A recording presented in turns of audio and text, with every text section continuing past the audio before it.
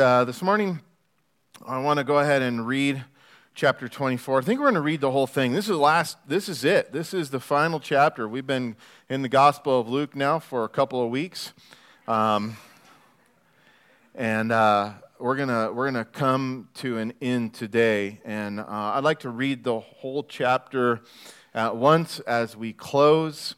And then we'll pray. And then this morning, as we pray, I want to pray for as we pray for the other churches in our community. I want to pray for the First United Methodist Church here in town. So, chapter 24 of the Gospel of Luke, verse 1. If you have a Bible, you can follow along. It says, "Now on the first day of the week, very early in the morning, they and certain other women with them came to the tomb bringing spices which they had prepared. But they found the stone rolled away from the tomb, and then they went in and did not find the body of the Lord Jesus. And it happened, as they were greatly perplexed about this, that behold, two men stood by them in shining garments. Then, as they were afraid and bowed their faces to the earth, they said to them, 'Why do you seek the living among the dead? He is not here, but he is risen.'" Amen. Amen. "Remember how he spoke to you when he was still in Galilee, saying, 'The Son of Man must be delivered into the hands of sinful men and be crucified, and on the third day rise again.' And they remembered his words, and they returned from the tomb and told all of these things to 11 and to all the rest. And it was Mary Magdalene, Joanna, Mary the mother of James, and the other women with them who told these things to the apostles. And," verse 11, sadly, "their words seemed to them like idle tales, and they did not believe them. But Peter arose and ran to the tomb, and stooping down, he saw the linen cloths lying by themselves, and he departed, marveling to himself at what had happened. Now, verse 13, behold, two of them were traveling that same day to a village called Emmaus, which was about 7 miles from Jerusalem. And they talked together of all the things which had happened. So it was, while they conversed and reasoned, that Jesus himself drew near and went with them, but their eyes were restrained, so they did not know him. And he said to them, 'What kind of conversation is this that you have with one another as you walk and are sad?' And then one of them, named Cleopas, answered and said, 'Are you the only stranger in Jerusalem, and have you not known the things which happened there in these days?' And he said to them, 'What things?'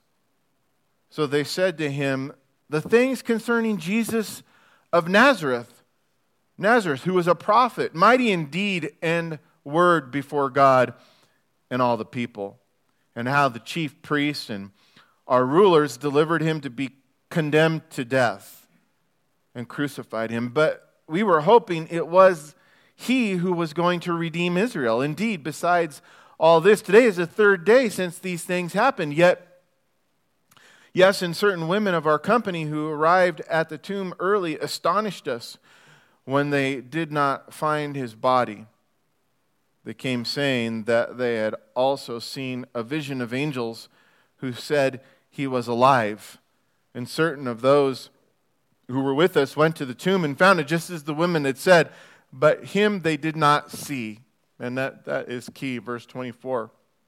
You might want to underline that. "But him they did not see. Then he said to them," of course, Jesus who's walking with them, he says, "O foolish ones and slow of heart to believe in all that the prophets have spoken, ought not the Christ have suffered these things and entered into his glory?"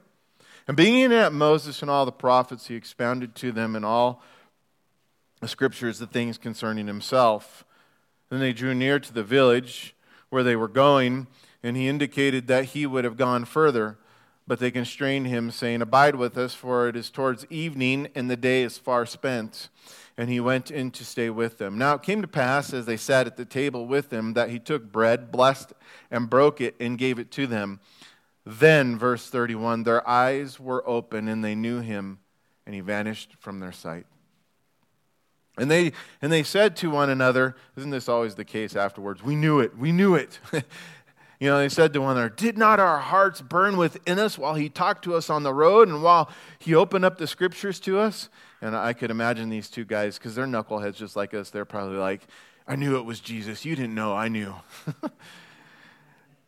So they rose up that very hour and returned to Jerusalem and found the 11 and those who were with them gathered together, saying, the Lord is risen indeed and has appeared to Simon. And they told about the things that had happened on the road and how he was known to them in the breaking of the bread. Now as they said these things, Jesus himself stood in the midst of them and said to them, and remember, and we'll talk about this in the other gospel accounts, at this point the disciples with the apostles are gathered together, locked behind doors, right? They're afraid. And so what does Jesus say when he just like pops in the middle of the room and he says this, peace to you. But they were terrified and frightened and supposed that they had seen a spirit. And he said to them, why are you troubled? And why do doubts arise in your hearts? Behold, my hands and my feet, that it is I myself. Handle me and see, for a spirit does not have flesh and bones, as you see I have. And, we might skip over that, but this is very significant, this little indicator here. They knew it was Jesus who popped in the room at that point, but what they thought he was a ghost, a spirit. And what Jesus is doing here is he's all, no, I'm resurrected into flesh. And that's significant in regards to doctrine and our salvation, that Jesus Christ just didn't appear as an apparition. He came and returned in the flesh. And we know that even later that Thomas, and Luke doesn't state this, but Thomas, who wasn't present in the room, Jesus says, go ahead, handle me, Thomas. Put your finger in my wound, your hand in my side. It's pretty cool to know that he came back resurrected from the grave, just not an apparition or a ghost. And so when he had said this, verse 40, he showed them his hands and his feet. But while they still did not believe for joy and marveled, and we might go, well, what's going on there? In other words, what we're being told is that it seemed too good to be true. It wasn't an issue of unbelief at this point. It was just like, it just seemed too good to be true. It was before them. You've ever had that experience in your own life, and maybe you've received a really cool present, and it's there before you, and it's like, you can't believe it because of joy. It seems too good to be true, but yet there it is. And they marveled, and he said to them, have you any food here? And so they gave him a piece, and what seemed too good to be true wasn't that he was there before them as a spirit or revealing himself to them, that he had resurrected into bodily form. And man, that would blow your mind if it was them. It was mind-blowing. And here was their Savior. And remember all the things that we had read about in this last week that they had gone through, even in this last couple days, as they'd seen Jesus arrested. They'd seen him tried and found innocent, and yet sentenced to death to be crucified, and then Roman scourging, and then carrying the cross and walking up the road of Calvary to be crucified there, and seeing that, and then the spear put in his side, and even the women had seen him rested in the grave, and all of these things. And so Jesus, wanting them to be assured that it was him in the flesh, they gave him this piece of broiled fish and some honey, and he took it and he ate it in their presence. Why? Because ghosts don't eat, I guess. But people eat, and Jesus wanted them to know that he was real, that he was there. And then he said to them, these are the words which I spoke to you while I was still with you, that all of these things must be fulfilled which were written in the law of Moses and the prophets and the Psalms concerning me. And he opened up their understanding that they might comprehend the scriptures. Then he said to them, thus it is written, and thus it was necessary for the Christ to suffer and to rise from the dead on the third day, and that the repentance and the remission, literally the payment of sin, which removes the sin debt, should be preached in his name to all nations, beginning in Jerusalem, and you are witnesses of these things. Behold, I send the promise of my Father upon you, and we know later that this is speaking of it'll be revealed that it's the Holy Spirit, the promise of the Father upon them. But tarry in the city of Jerusalem until you are endued with power from on high. And he led them as far as Bethany, and he lifted up his hands, and we know that Bethany was just there on the other side of Mount Olives. And he lifted up his hands and he blessed them. And now it came to pass while he blessed them, verse 51, that he was parted from them and carried up into heaven. And they worshiped and returned to Jerusalem with great joy and were continually in the temple praising and blessing God. Amen, Luke says. Let's pray. And Father, we do say amen to these things. Yes, Lord, we receive these words as truth. We believe again this morning. And Lord, we ask, God, that you would settle these things deep into our hearts that we're going to read and that we've read and that we'll study about this morning. Lord, an encouragement that you came and gave to your apostles and to your disciples who were hopeless, Lord, because of unbelief. They were in despair because of what had happened. And yet, Lord, you came and revealed yourself to be alive to them and also for us as they've gone forward as witnesses, testifying of the things that they've seen, eyewitness testimonies. And Lord, may we be again encouraged in our faith this morning. And we pray for our brothers and sisters at the United Methodist Church. And Lord, I don't know the name of the new pastor there yet, but I know they've got a new pastor here in just the last few months. As they've gone through a leadership change there, Lord, I pray you would strengthen that church. I pray, God, that the new minister there, the new pastor, would read your word and preach it in truth. God, that there would be no variance to the right or to the left. That the people there would grow in their knowledge and understanding of you, just like you did for these disciples, Lord, on the road to Emmaus, that you open up their understanding, that you would open up the understanding here this morning and to our brothers and sisters in the United Methodist Church as well. So, Lord, that we might testify to others of who you are, so that we might not despair or be discouraged, Lord, as we wait for your return. We love you, and we pray these things in Jesus' name. Amen. So over the last couple of weeks, we've been reading and studying through chapter 23. It took a couple of weeks to get through chapter 23. And in those chapters, if you remember, we were told about Jesus' arrest, 6 different trials that he went through before being sentenced to death by crucifixion, even though, as already mentioned, he had been declared innocent. And we read of Luke's detailed account of Jesus' death, beginning with his departure from the Antonia fortress, with the cross that he would be crucified on, tied to his back. And then we ended chapter 23 with the final words of Jesus that he spoke before breathing his last breath, and then the recorded words of the Roman centurion who had witnessed it all firsthand and rightly declared how they, and I think in some sense he was declaring this as of himself, but how they or he had just crucified a righteous man. Fortunately for us, this is not where the story about Jesus ends. Amen? With his death on the cross. The story does not end with Jesus' death on the cross, and for our sake and for the sake of our salvation, the story of Jesus cannot end at the cross. And as we read on into this last chapter, we see that Luke continues this gospel account, and he closes by telling us of this amazing account of Jesus' resurrection from the grave and some of the important events that surround it. And I want to point out a few things before we begin to break it down. John Stott, he's an evangelist, a Bible scholar, and he once wrote this in regards to the crucifixion and our Christian faith. He said, Christianity in its very essence is a resurrection religion. Christianity in its very essence is a resurrection religion. The concept of the resurrection lies at its heart, and if you remove it, Christianity is destroyed. Timothy Keller, an American pastor, a modern-day theologian, and a Christian apologist said this. He said, if Jesus rose from the dead, then you have to accept all that he said.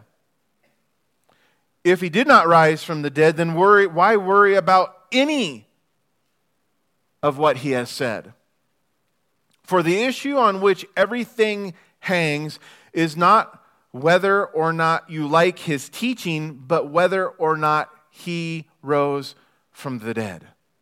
And of course, the Apostle Paul, in the Word of God, he wrote to the early Corinthian church in 1 Corinthians chapter 15, verses 14 through 17, and he said, and if Christ is not risen, then our preaching is empty and your faith is also empty. Yes, and we are found false witnesses of God because we have testified of God that he raised up Christ, whom he did not raise up, if in fact the dead do not rise. For if the dead do not rise, then Christ is not risen. And if Christ is not risen, your faith is futile and you are still in your sins. And I read these things to us this morning just to illustrate how important the crucifixion is. And on Easter on Easter Sunday, we go into depth the importance of the crucifixion.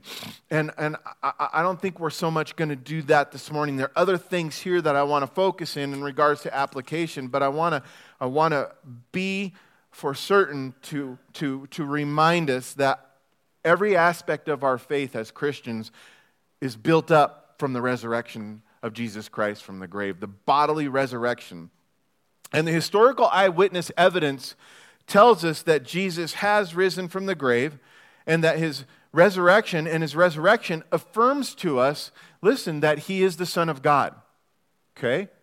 His resurrection, first and foremost, affirms to us that he is the Son of God, one who has power over sin and power over death, just as he claimed to be and just as he claimed he could do. In fact, in Matthew chapter 12, it tells us that Jesus at one point answered the Pharisees who asked Jesus to prove to them that he was or is the Son of God.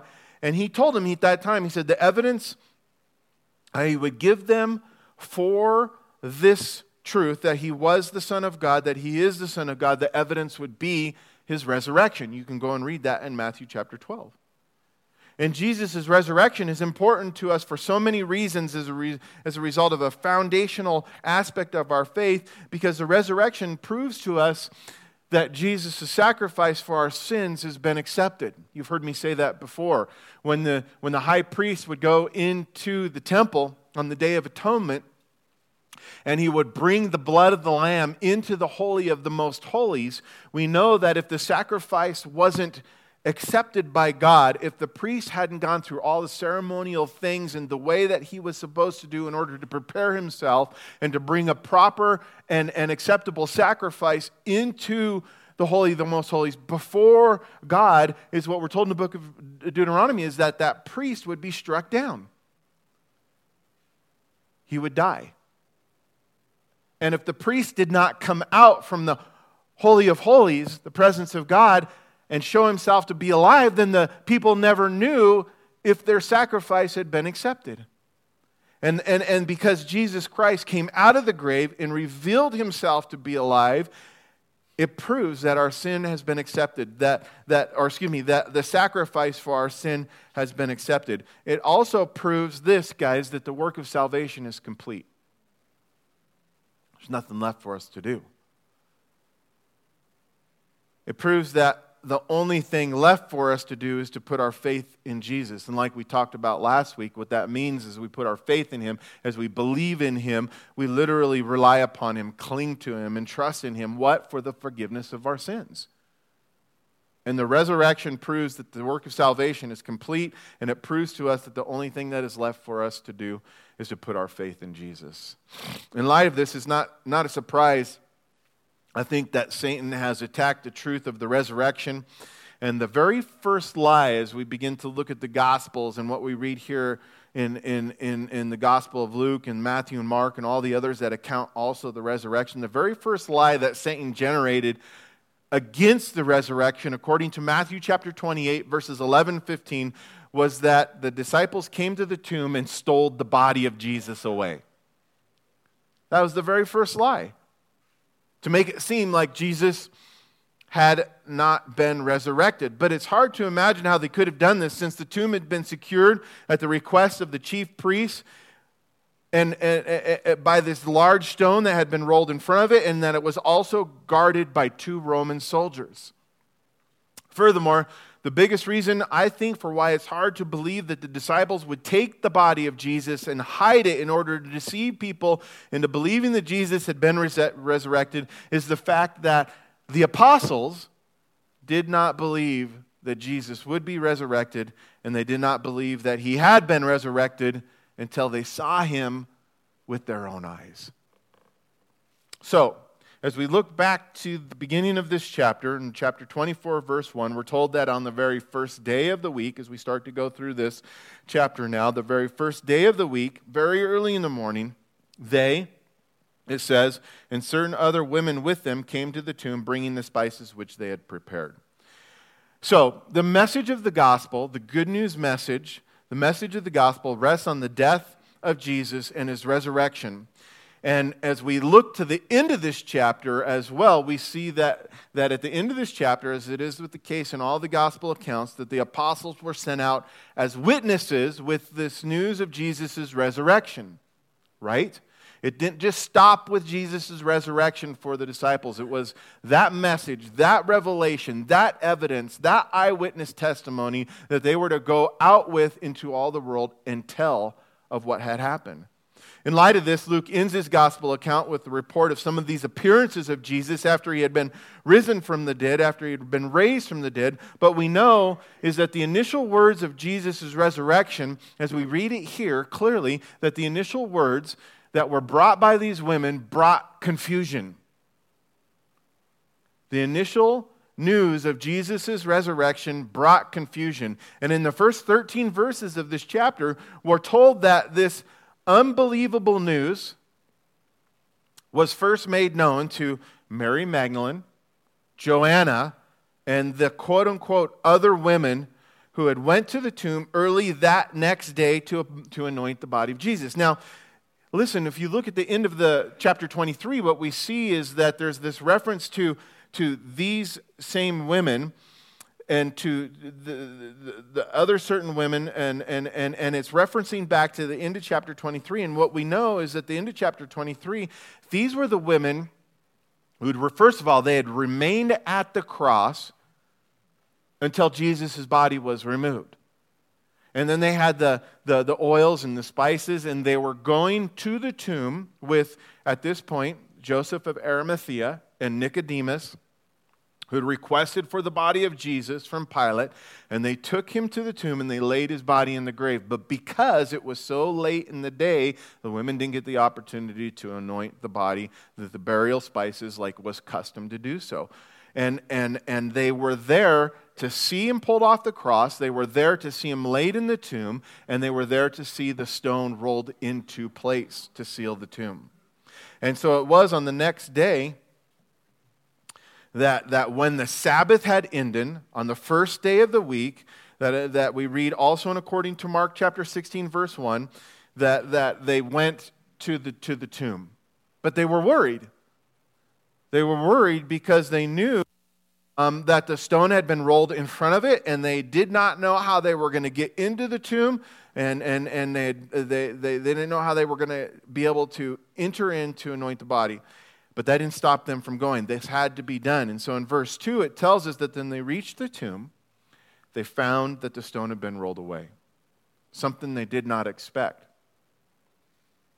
And when they went in, they could not find the body of the Lord Jesus. And in Matthew chapter 28, I'm going to reference a few of the other gospel accounts to kind of bring the picture together. In Matthew chapter 28, verse 2, we're told that there was a great earthquake. And be clear, lots of people will say that the earthquake is what moved the stone, and that's not the case. And according to the gospel accounts, it says there was a great earthquake. It says, as an angel of the Lord descended from heaven, and the one who had come, the angel of the Lord, descended from heaven to come and roll the stone away. So an angel was sent from heaven, and when he came into the presence of the earth as we know it, from the spiritual realm, there was an earthquake, and he came and he rolled the stone away. And I love what Matthew chapter 28 tells us, because this angel, I can just imagine, in Luke's gospel there's two, and in Matthew's account there's only one that's spoken of specifically, but this guy, this angel, just takes a seat on top of the stone, and he waits. He rolls it back, and he sits on it. And so it gives you an idea of just how large this stone possibly had to have been. And this angel had opened up the tomb prior to these women's arrival, and it allowed for them to look in and to see that the tomb was empty. Now, when the angel spoke to them, he did so to give them understanding, to give them an encouragement. Because when they saw that Jesus' body was missing, we were told that they were perplexed, meaning that they were in doubt.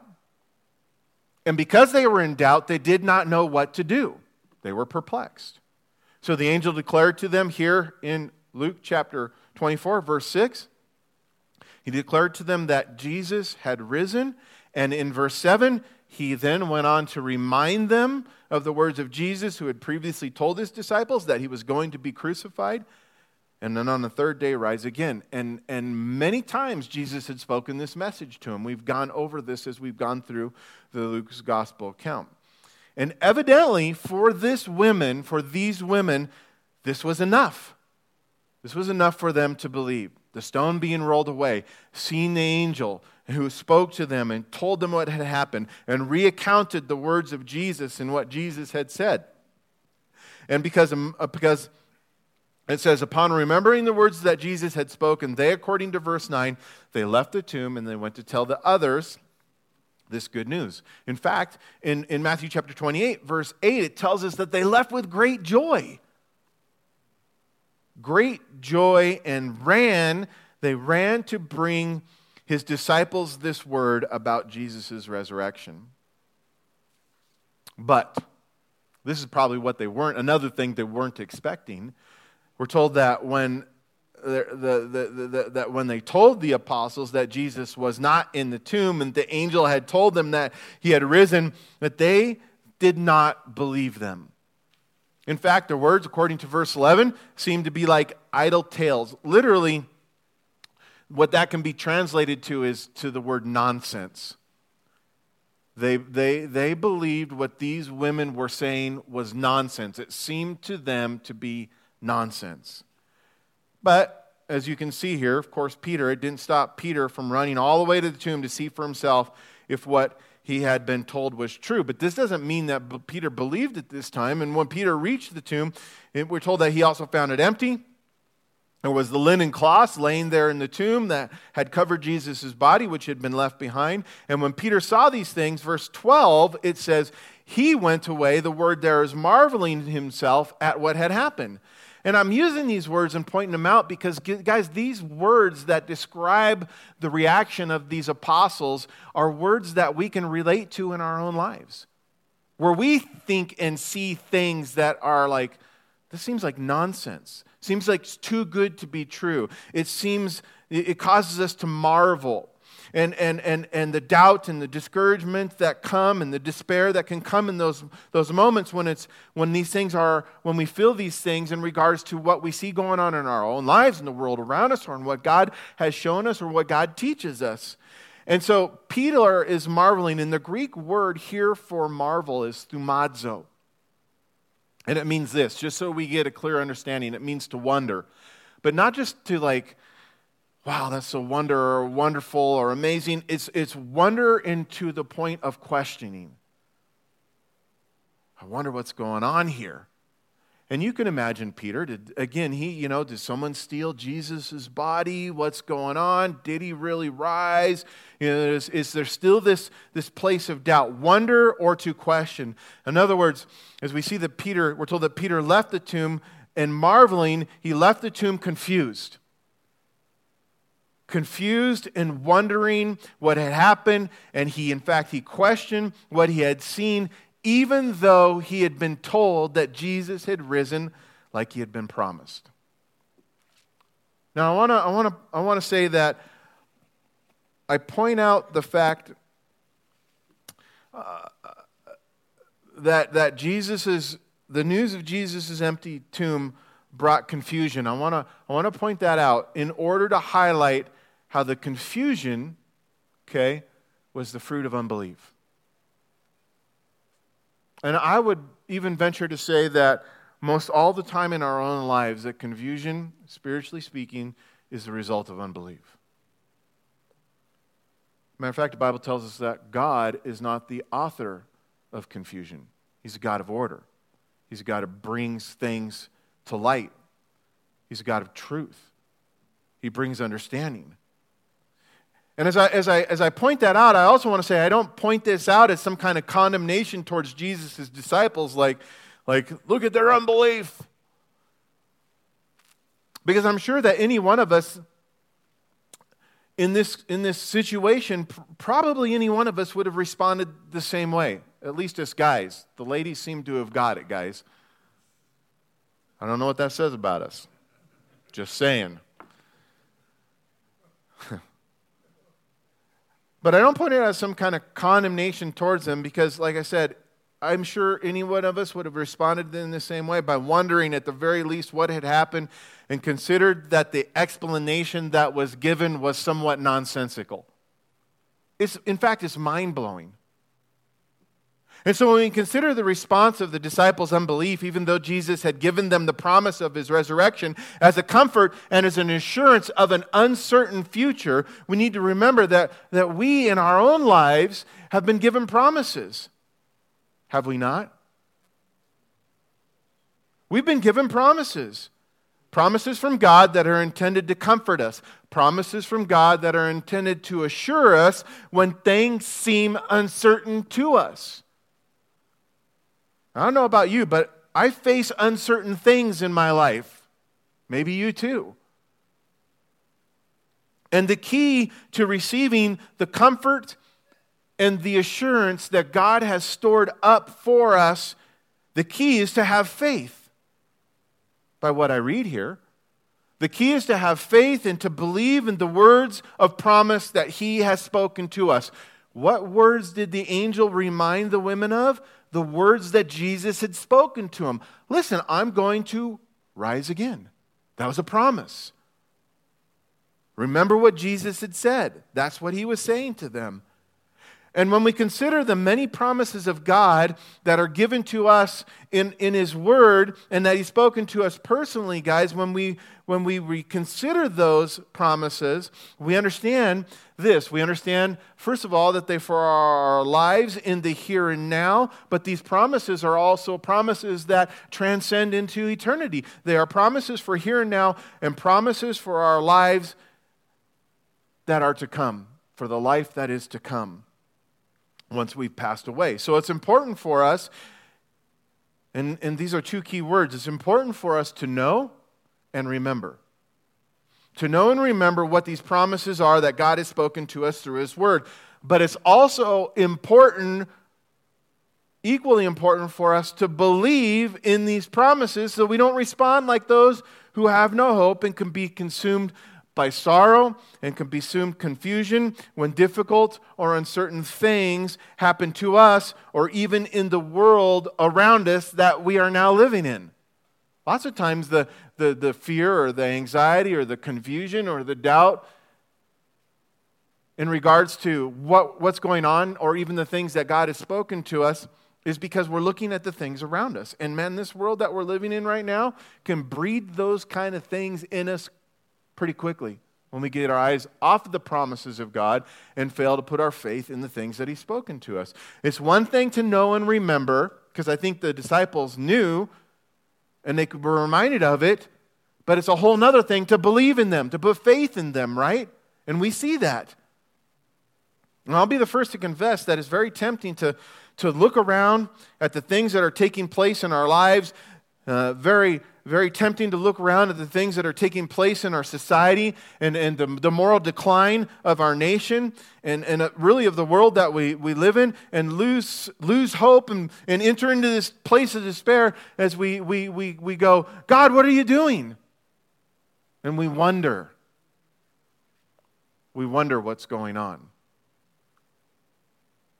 But we must remember how Jesus had said that in the last days.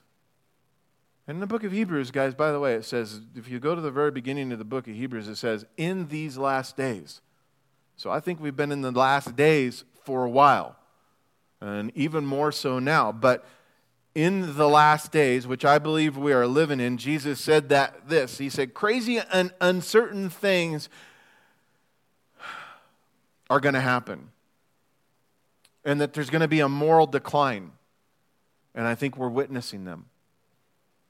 And this is exactly what we see happening. And Jesus said this is what we would see happening. Nevertheless, in addition to Jesus telling us what it was going to be like in these last days, he also promised this to his disciples and is handed down to us who are his disciples today. He said, don't worry, I'm never going to leave you. I'm never going to forsake you. In spite of what you see going on, don't doubt. I'm going to be here with you. I won't leave you. I won't forsake you. And he has promised for those of us who love him this also, that he's going to work all things together for our good. He'll never leave us. And these are just a few of the promises, but these three that I'm going to give you this morning are just a basis for so many others that we read of in his word that can sustain us in our own personal lives as there's things going on the inside, but also things that are coming at us from the outside. So he'll never leave us. He'll never forsake us. He's promised that he'll work all things together for our good. And he also promised that if we seek first his kingdom and his righteousness, that he'll always provide for all of our needs.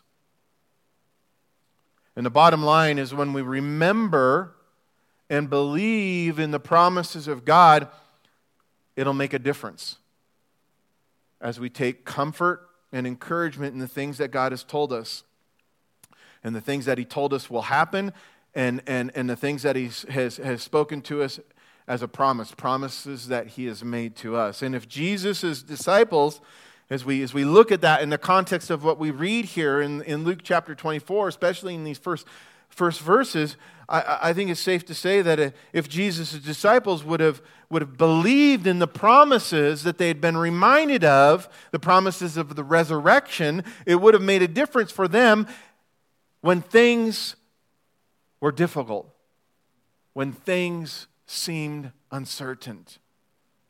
And so in verse 13, if you look, it says that, behold, we pick up the story after the news that Mary and the other women had brought back to the disciples, to the apostles, is that the two of them were traveling on the same day to a village called Emmaus, which was 7 miles from Jerusalem.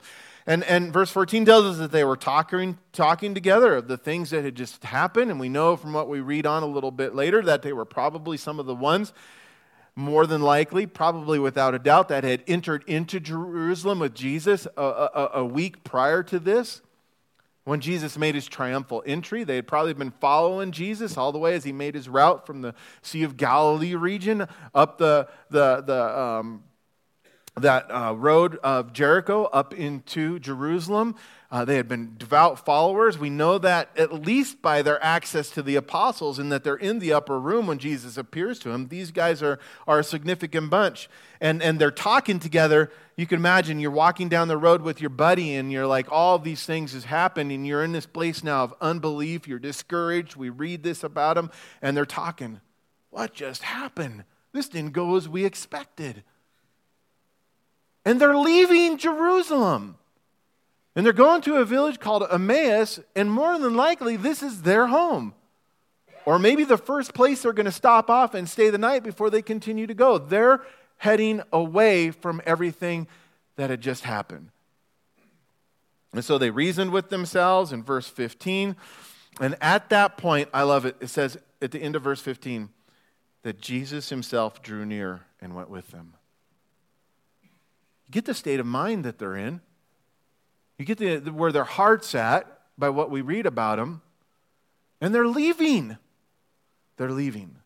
They're leaving the others. And Jesus drew near and went with them. Now, one of the evidences, I think, of the hopeless state of mind that the disciples and the apostles had is seen in these following verses where it tells us about these two who had left Jerusalem and were heading to this village called Emmaus. And in verse 13, if you look, again, it identifies these guys as, quote unquote, simply saying originally, two of them. At the very least, these are two who had heard the news from the women. Okay, that's what it's speaking about. These two, at the very least, had at least heard the news from the women about the empty tomb and Jesus' resurrection. Everything else that I spoke about is just speculation of what they had witnessed beforehand, but that's pretty good speculation. But we know that two of them, those who had also heard the news of the empty tomb and the resurrection, but their response also was unbelief. And it was evident by their words of despair in verse 21 where they had said, and we were hoping that Jesus was going to be the one to redeem Israel. We were hoping he was going to be the Messiah, the one sent by God, the ones that the prophets had spoken of. That's what they're saying here. And even though they had heard the news of the empty tomb and the angel who had said he had resurrected and reminded them of the words of Jesus, they were still leaving. They were leaving. And they even went on to reference this promise of his resurrection, saying that it had been the third day. And they explained how the women had seen the tomb and the vision of the angels. But in spite, this is mind-blowing to me. Why would you not just hang around a little bit while longer and just see what happened? But you know what? I'm these guys. I can be these guys. I'm like, cut out. I'm done. It's over. Unbelief can take me so quickly, despair, to that place of despair, to that place of hopelessness. But in spite of the empty tomb, in spite of the testimony of the women who had received the news from Jesus' resurrection from the angel of the Lord, here's the key: they were discouraged. It's been said that discouragement, let me see if you can get this right, discouragement is the most worn weapon in Satan's tool belt. If he can discourage us, he's won a battle. And they were discouraged. And verse 24 reveals that they were discouraged because they had not seen Jesus. That's what they said. We'd heard all these things. We know of the promises.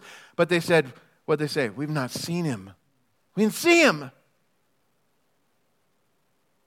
In other words, they were saying this: if they had seen Jesus, they would have believed.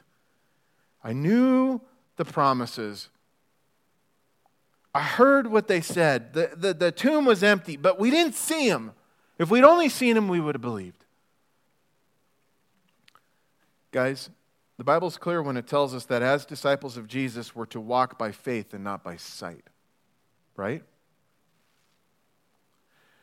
And it's not a blind faith. Okay, I want to clarify that. And you guys have heard me say that before. But the Bible makes it clear that we're to walk by faith and not by sight. What does this mean? This means for me simply this. I got to break it down simple. I'm a very simple guy. It says that this means to me that we're to hold on to the promises of God in faith even when we don't see or fully understand how these promises of God will come to pass. Let me say that again.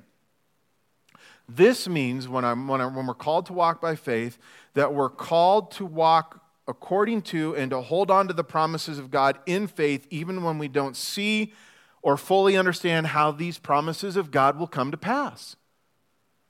And what does that mean? We look at our lives and we look at the situations around us, and what do we go? We go, I know what God has said, but that's impossible. It's impossible for anyone to rise from the grave. And the fact of the matter, listen, is when we walk by sight, what it means is this: we walk in a way that seems right to us. When we walk by what we can see, we walk in a way that seems right to us. And what does the Bible say twice in the book of Proverbs about that? There's a way that seems right to a man, but its end is death. Walking in a way that seems right to us and not by faith, which means in a way that God says is right. When we walk by faith, it's the opposite of that, because we're walking in a way that God says is right in spite of what we can see or can't see. I didn't see him. And when we do this, when we walk in a way that seems right to us, and rather in the way that God says is right, you know what we do? We head the wrong direction. Just like these two men who had left Jerusalem were doing. They were literally, because of unbelief, walking in the wrong direction in a way that seemed right to them. Now, what we know is that even in the midst of their unbelief, okay, not just like, I don't believe, I'm just going to sit here and wait around. It's like, I don't believe and I'm out. I didn't see him. I'm out. Even in the midst of the unbelief that led to their dashed hopes and to their disappointments, Jesus, I love this. Jesus, as verse 15 points out, it says, underline this. Man, you guys, we need to remember this. We need to remember this for ourselves. Even where they were at, it says that Jesus drew near and went with them. Head in the wrong direction, in a place of unbelief, full of discouragement, full of disappointment, full of despair, hopelessness, Jesus drew near and went with them. And I don't know about you, but for me, this is a comforting thought, to think that these guys had let their unbelief move them emotionally to the place of despair, and even physically move them as they made their way to Emmaus and away from Jerusalem, yet Jesus didn't simply let them walk away. It's just two. These guys aren't any good anyway. I got some others back here. At least they don't believe, but they stuck around. I'll go deal with them. Jesus didn't let them walk away. Rather, as verse 15 says, he drew near and went with them. But sadly, they didn't even realize that it was Jesus who was walking with them. And verse 16 says that their eyes were restrained so that they did not recognize him. And again, at the risk of sounding like someone who I spoke against last week, who takes a supernatural thing and tries to explain it away with some kind of natural explanation, I hate when that happens. God does supernatural things, and this could have very well have been something supernatural. But we're not told. And when I take the context of everything that we're reading here, and I look at my own life and how I am and how others are as well, what I know is that the restraining of their eyes that was keeping them from being able to recognize Jesus, it could have been, probably was something supernatural, but perhaps it was just their grief and their sorrow also. Man, I've been with people who are grieving and people who are in sorrow, whether it's with hospice and people who are losing a loved one, or whether it's in just everyday life where people are grieving over a loss or sorrowful over even the wreckage of their life because of sin, or a loved one, or whatever. Grief and sorrow can come in a lot of different ways. And you know what it does is the first thing that it does is it narrows our perspective. You know, I always tell my kids whenever they're in that spot, and I've done this with others as well, I give them a quarter and I say, put the quarter here. Actually, I've taken people outside in that spot that are grieving in sorrow and they're blind to so many other things around them. And I say, put that quarter right here and look at the sun. I say, can you see the sun? No. What do you see? The quarter. Because even a small quarter, when it's placed in the wrong spot, can block out the sun. And grief and sorrow can blind us. And maybe it was grief and sorrow that was restraining them from seeing something supernatural. Maybe it was their grief or sorrow. But guys, maybe it was this too. Maybe it was the unbelief regarding the news of Jesus' resurrection. I'm telling you right now, unbelief, spiritual unbelief, can blind. But whatever it was, it's evident that they had given up, right? They'd given up. And in defeat, they were returning home to decide what to do next. And if the truth be told about us, I think we would all admit that we're just like these guys, just like these disciples, in that we can allow for discouragement, we can allow for disappointment to move us to this place where we want to give up in spite of the promises and the truths that we know that God has spoken to us. Yet in those times when we are feeling defeated, guys, Jesus will always draw near to us. That's what I'm being told here. He'll draw near to us and go with us. He's going to walk down that path. But like these two disciples, we often don't even realize that Jesus is with us. In the midst of that hope, in the midst of that despair and that discouragement, we're walking and we've given up and we're thinking, oh, God's forsaken me. Where is he at this time? You know, he's right there. He's gone nowhere. He's come. He's come to you. He's walking with us. He's drawn near. And these guys didn't even realize it. And truthfully, grief and sorrow and unbelief will also blind us from realizing that Christ is always with us, walking with us. And when we don't realize that he's with us, we don't realize that he's come to free us from the discouragement and the disappointment that he has come to remove from our lives.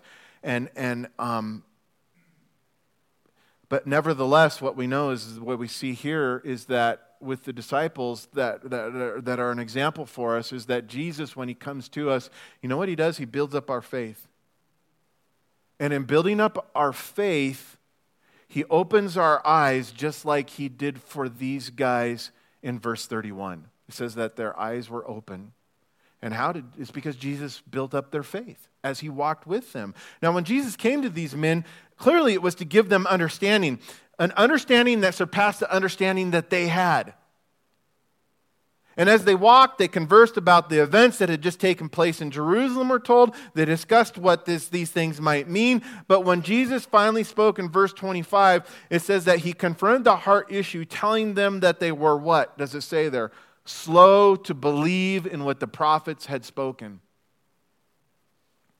But Jesus was patient with them, we see, and he took them through the scriptures, and he opened up their hearts to believe, and he opened up their eyes to see. Those are key things. He opened up their hearts to believe, and he opened up their eyes to see. And to know, ultimately, that he was with them. And it's important for us to take note of this because in Hebrews chapter 10, verse 17, it tells us that faith comes by hearing, and what? Hearing by the word of God. And this explains why Jesus used the scriptures, we're told, to give them this understanding. And in doing so, he proved to them that he could be trusted, that they could trust in him. And when their eyes were open, they realized it was Jesus who had been with them, and then in that moment, he vanished from their sight. Consequently, I love this, they just didn't stay in Emmaus. In fact, in verse 33, it tells us that they rose up that very hour, even though it had been evening, which was not the best thing to do, to go traveling this kind of distance at night, at this time. And they walked the 7 miles back to Jerusalem. Why? Because they wanted to tell the apostles and all those who were with them what had happened, that they'd seen Jesus. And the point is, this encounter with Jesus and the knowledge that he was alive not only changed the direction that they had been heading, it changed them.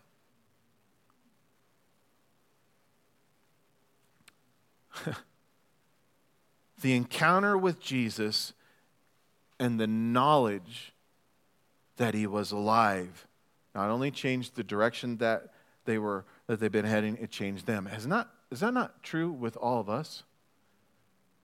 Because of our encounter with Jesus and knowing that he's alive, that he's the risen Savior, the Son of God, not only did it change the direction you were heading, it changed you. It's changed me. The worship team wants to come. We're gonna end with this. Okay, so I got to try to summarize this last part. So